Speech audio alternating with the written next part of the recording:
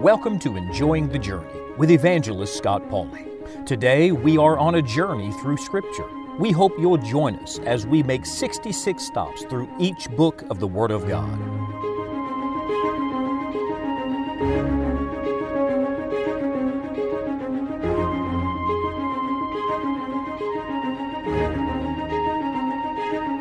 Many years ago, someone said to me that a proverb a day keeps the devil away.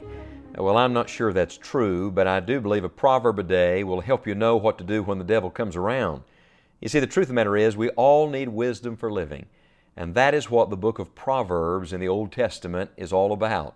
We're journeying through these poetic books, and we've come now to what is one of the most practical books in the whole Bible, and that's the book of Proverbs. This is a book that tells us how to live as Christians, how to live like people who know God. What Psalms is to our devotional life, Proverbs is to our practical life. What Psalms is to our worship, Proverbs is to our walk. In other words, out of the overflow of our time with God, we learn how to deal with people, how to make decisions, how to order our finances, how to be good employees and good employers. It literally touches every aspect of the Christian life. Someone has said that Psalms is the Christian on his knees and Proverbs is the Christian on his feet. I like that. And there's a divine order here. No Christian is prepared to be on his feet until first he's been on his knees. So we begin by learning to worship God, to be in the presence of God, and then we don't leave that presence. No, we walk in the presence of God into every day. The book of Proverbs is not about how to get right with God. It's about how to live right before the Lord, how to walk in His ways. The English word proverb literally means to say a great truth in a few words. Well, indeed, Proverbs fulfills that. But the Hebrew word proverb means to rule or to govern.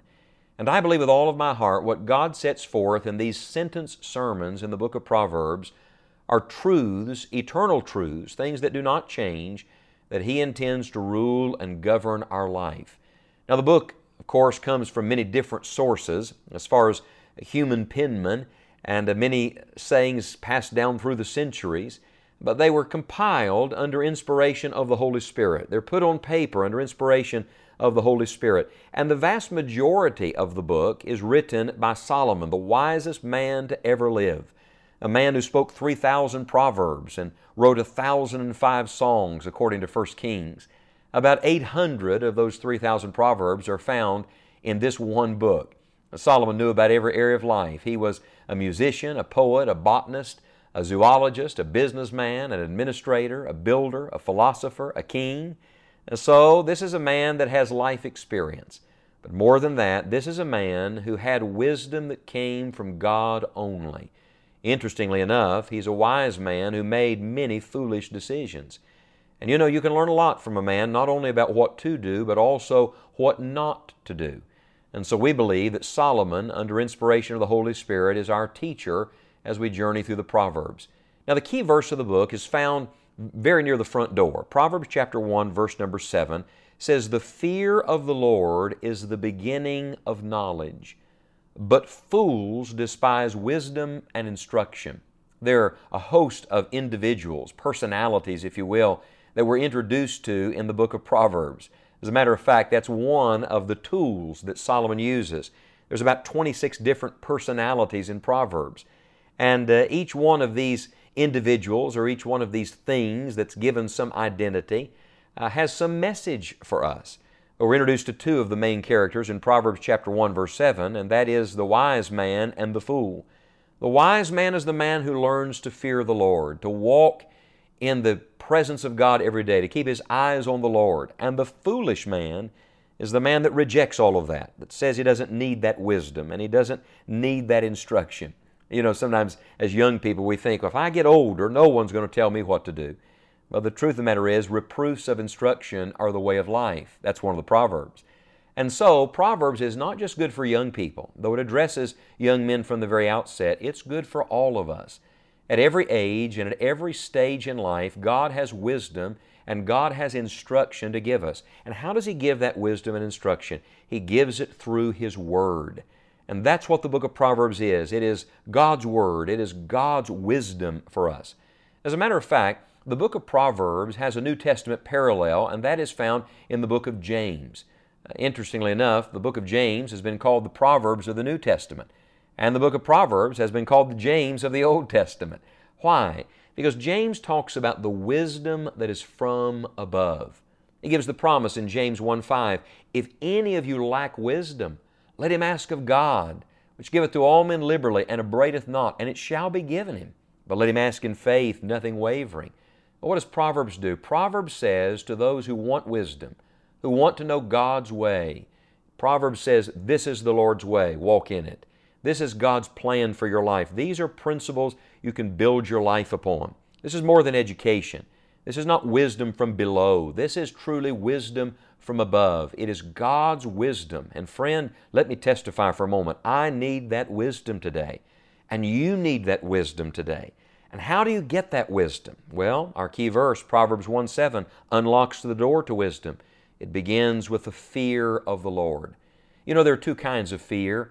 There is the fear that God would hurt me, and then there is the fear that I would hurt Him. I fear that so many of us only know the fear of God as it relates to His judgment and His chastening, that somehow God will have to do something to get our attention. But can I tell you that the greatest fear is fear that I would hurt Him? It is a fear that Campbell Morgan said was closely akin to the love of God. I don't want to grieve the heart of a God who loved me so much He gave His own Son for me. Oh, I want to walk in wisdom today. Do you want to walk in wisdom? Well, as you journey through this book, the first 9 chapters, there's a commendation of wisdom.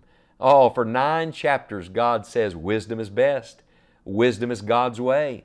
And we learn something about the priority. With all thy getting, get wisdom. With all thy getting, get knowledge. Why? Because this is the best life.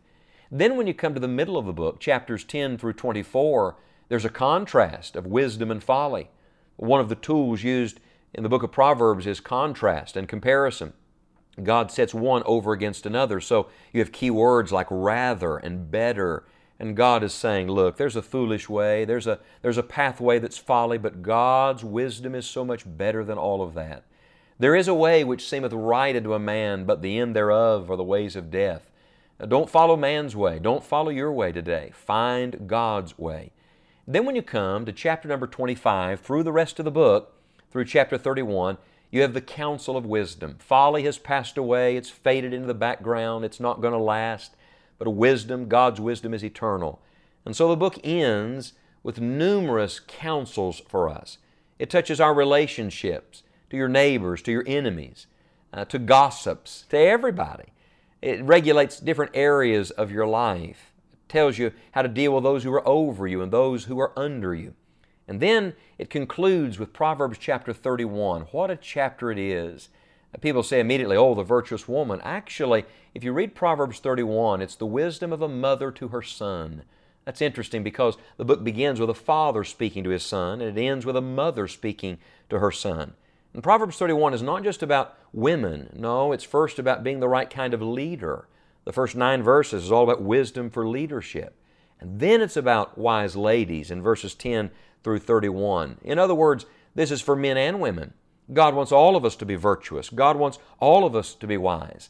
And I want to say to you today that wisdom is wrapped up in Jesus Christ.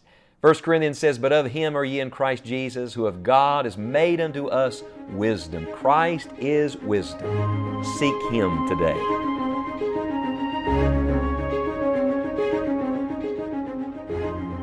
Friend, did you know that the purpose of the Bible is not to know the Bible, the facts, the people, the places, but instead the purpose of the Bible is to know God? Do you know Him? Do you know that God has already done everything necessary for you to know Him? Jesus Christ, God's Son, died on the cross and rose again from the dead to pay for your sin debt. It is our prayer that you will trust Jesus today. If you'd like additional help in your Christian life, be sure to visit our website, scottpauley.org. Among the many resources we have available, we're excited to make available to you a Journey Through Scripture daily Bible reading plan. This will be a tremendous help in our current study. Until next time, may God help you to enjoy the journey.